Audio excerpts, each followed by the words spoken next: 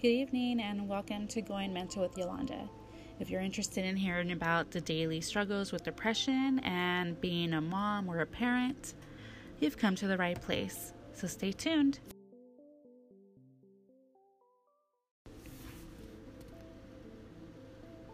As a kid, I didn't really understand why I felt sad or scared.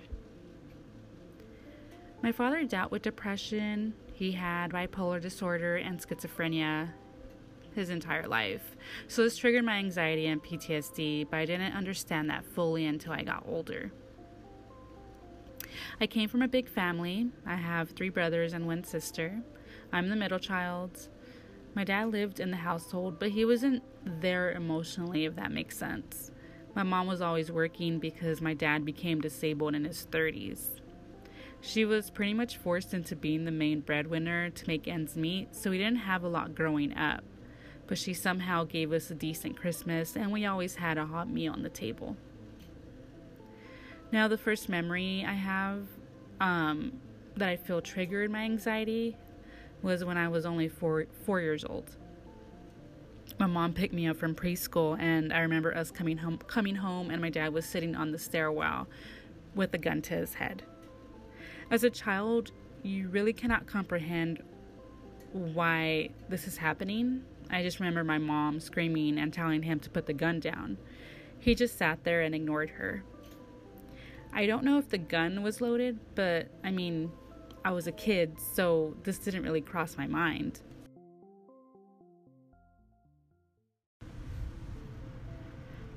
My mom always made sure we ate dinner together at the kitchen table. This was always the worst time for me. It was like we were stepping on eggshells. It was always quiet. I was always just there. We would sit down to eat when all of a sudden he would just grab his dinner plate and either throw it at my mom or against the wall. I was always the first one out of the room. I would immediately run to my room, and my siblings always followed. I remember feeling terrified, and my older sister would hold me to try and calm me down. My dad would break everything in the home, and when my mom would attempt to call the police, he would grab the phone from her hands and throw it against the wall. When things would quiet down, my brothers and sister and I would come downstairs to a living room full of broken furniture, and my mother would always be crying. To make things worse, my dad would make us clean up the mess he just made. This scene happened, it feels like every day up until I was in my 30s. Just imagine being a kid, teenager, you're in your 20s, now I'm 32, and it just was never ending. My poor mother, who could barely make ends meet, would have to go to furniture stores to get new furniture because my dad would destroy everything. I was terrified of my dad. As soon as he would raise his voice, I was out of the room, my heart pounding all the time. I didn't understand what he was dealing with because I was just a kid. I just saw him as a terrifying person. I never spoke to him, never held a conversation with him. I just didn't care to be around him. So I spent a lot of my time in my room, or if he allowed us to, outside with friends. I was really quiet as a kid. My elementary school teachers would call my mom because they were worried that I wasn't speaking in class. They wondered if anything was going on at home. I really don't think my mom ever reported it, though. Now that I am in my 30s, I have anger towards my mother because I feel she could have prevented a lot of what happened. But she always gives us the same reason. She just wanted us to grow up with a dad. But in reality, did we ever grow up with a dad?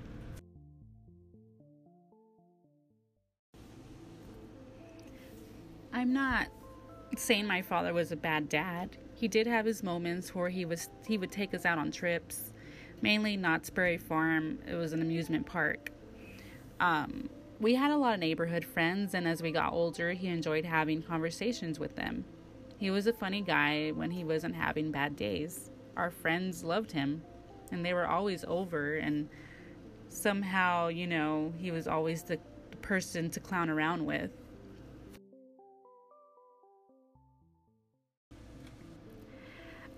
What I found off was how my grandma treated him, his mom. For years, she didn't speak to my dad, and to this day, I really don't know why.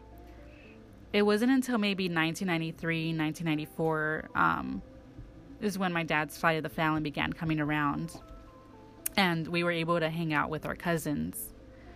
But my grandma was always mean, and that memory pretty much stayed with me of her until her passing in 2006. She did a lot of bad, and she had a huge influence on why my dad was having mental issues.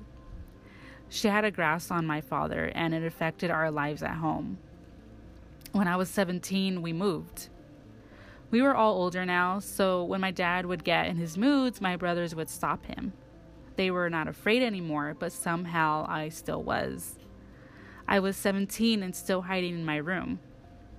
My dad attempted suicide again when I was 19. He grabbed the kitchen knife and attempted to stab himself in the stomach. Luckily, my older brother was there, and in between him and my younger brother, they grabbed him and tackled him to the ground. The police were called, and he was taken 5150 and under suicide watch for 72 hours in a facility. When he would come home, it was like it never happened, and it was never spoken of again. My dad has diabetes, and it spiraled out of control in 2012, so unfortunately his right leg was amputated below the knee. He couldn't drive anymore. He wasn't independent anymore, so again his depression worsened. When he was recovering at home after surgery, he seemed like he was doing okay. He asked me to serve him a cup of coffee one day, so I did. I handed him the coffee mug and walked away. Maybe less than 5 minutes later, he threw the mug against the wall and began yelling. He got into it with my sister-in-law, and he attempted to hit her. The police was called, another 5150. When the ambulance arrived, he refused to go. He began cussing at them and attempted to hit them. So, of course, to keep themselves safe, they asked for backup. When the sheriffs arrived, he began yelling at them and telling them to shoot him. He pretty much repeated this over and over to the point where I felt like they were going to shoot and kill him. And this all happened inside the home. So finally, because he was refusing and he was pretty much talking shit to them, they grabbed him forcefully and strapped him onto the gurney. It was pretty fucking sad. I mean, it's sad to see anybody like that, but to have to see your parents like that, I couldn't watch it. I had to walk away. And I just sat down in the other room and just waited for him to be taken away. But then again, because of the crappy system we have, he was only in suicide watch for another 72 hours, came home, and again, it was like as if it never happened. And it seemed to be like an ongoing thing. It just repeated itself, and nothing was ever done. Nothing. Until last year, December.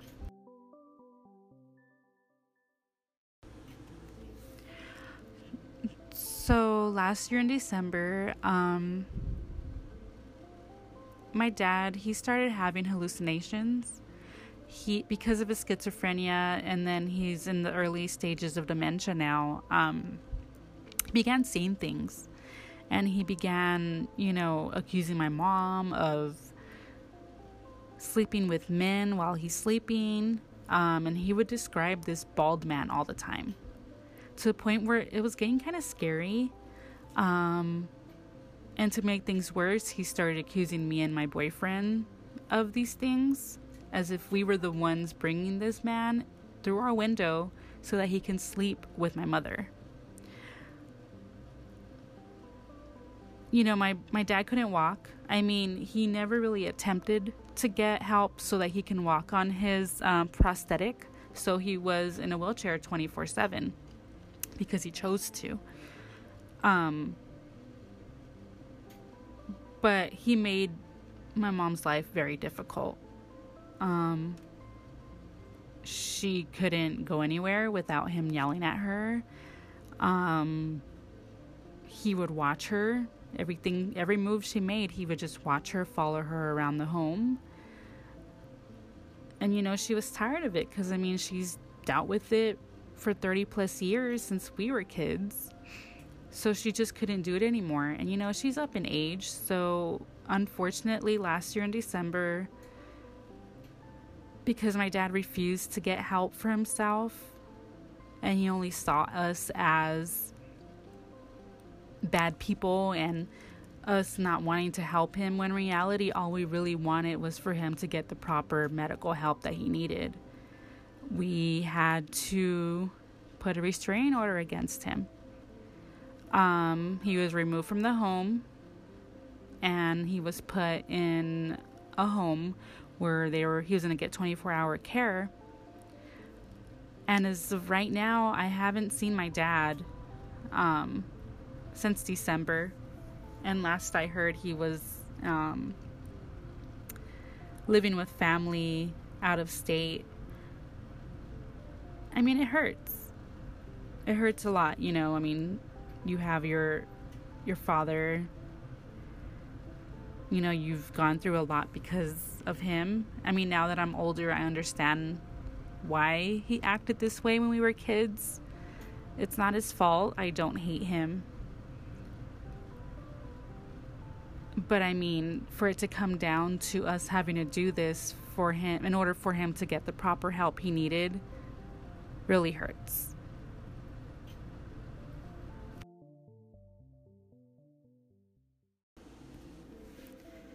So because of my dad's depression and all the issues he was dealing with when we were kids, I mean, I grew up pretty much into having PTSD now and being scared. And I seriously, to this day, I'm 32 years old. If I hear people arguing or if I hear people yelling, even if it's people I don't know, I immediately get scared. And for me, that's really fucking sad. But I don't hate my dad. I understand now what he was going through and how hard it must have been to have to live every day feeling the way he was. Because honestly, I'm feeling it now. So I feel for him. But just remember, if you guys know anybody or if you yourselves are feeling depressed or have any kind of mental illness, just talk about it. It's the best therapy.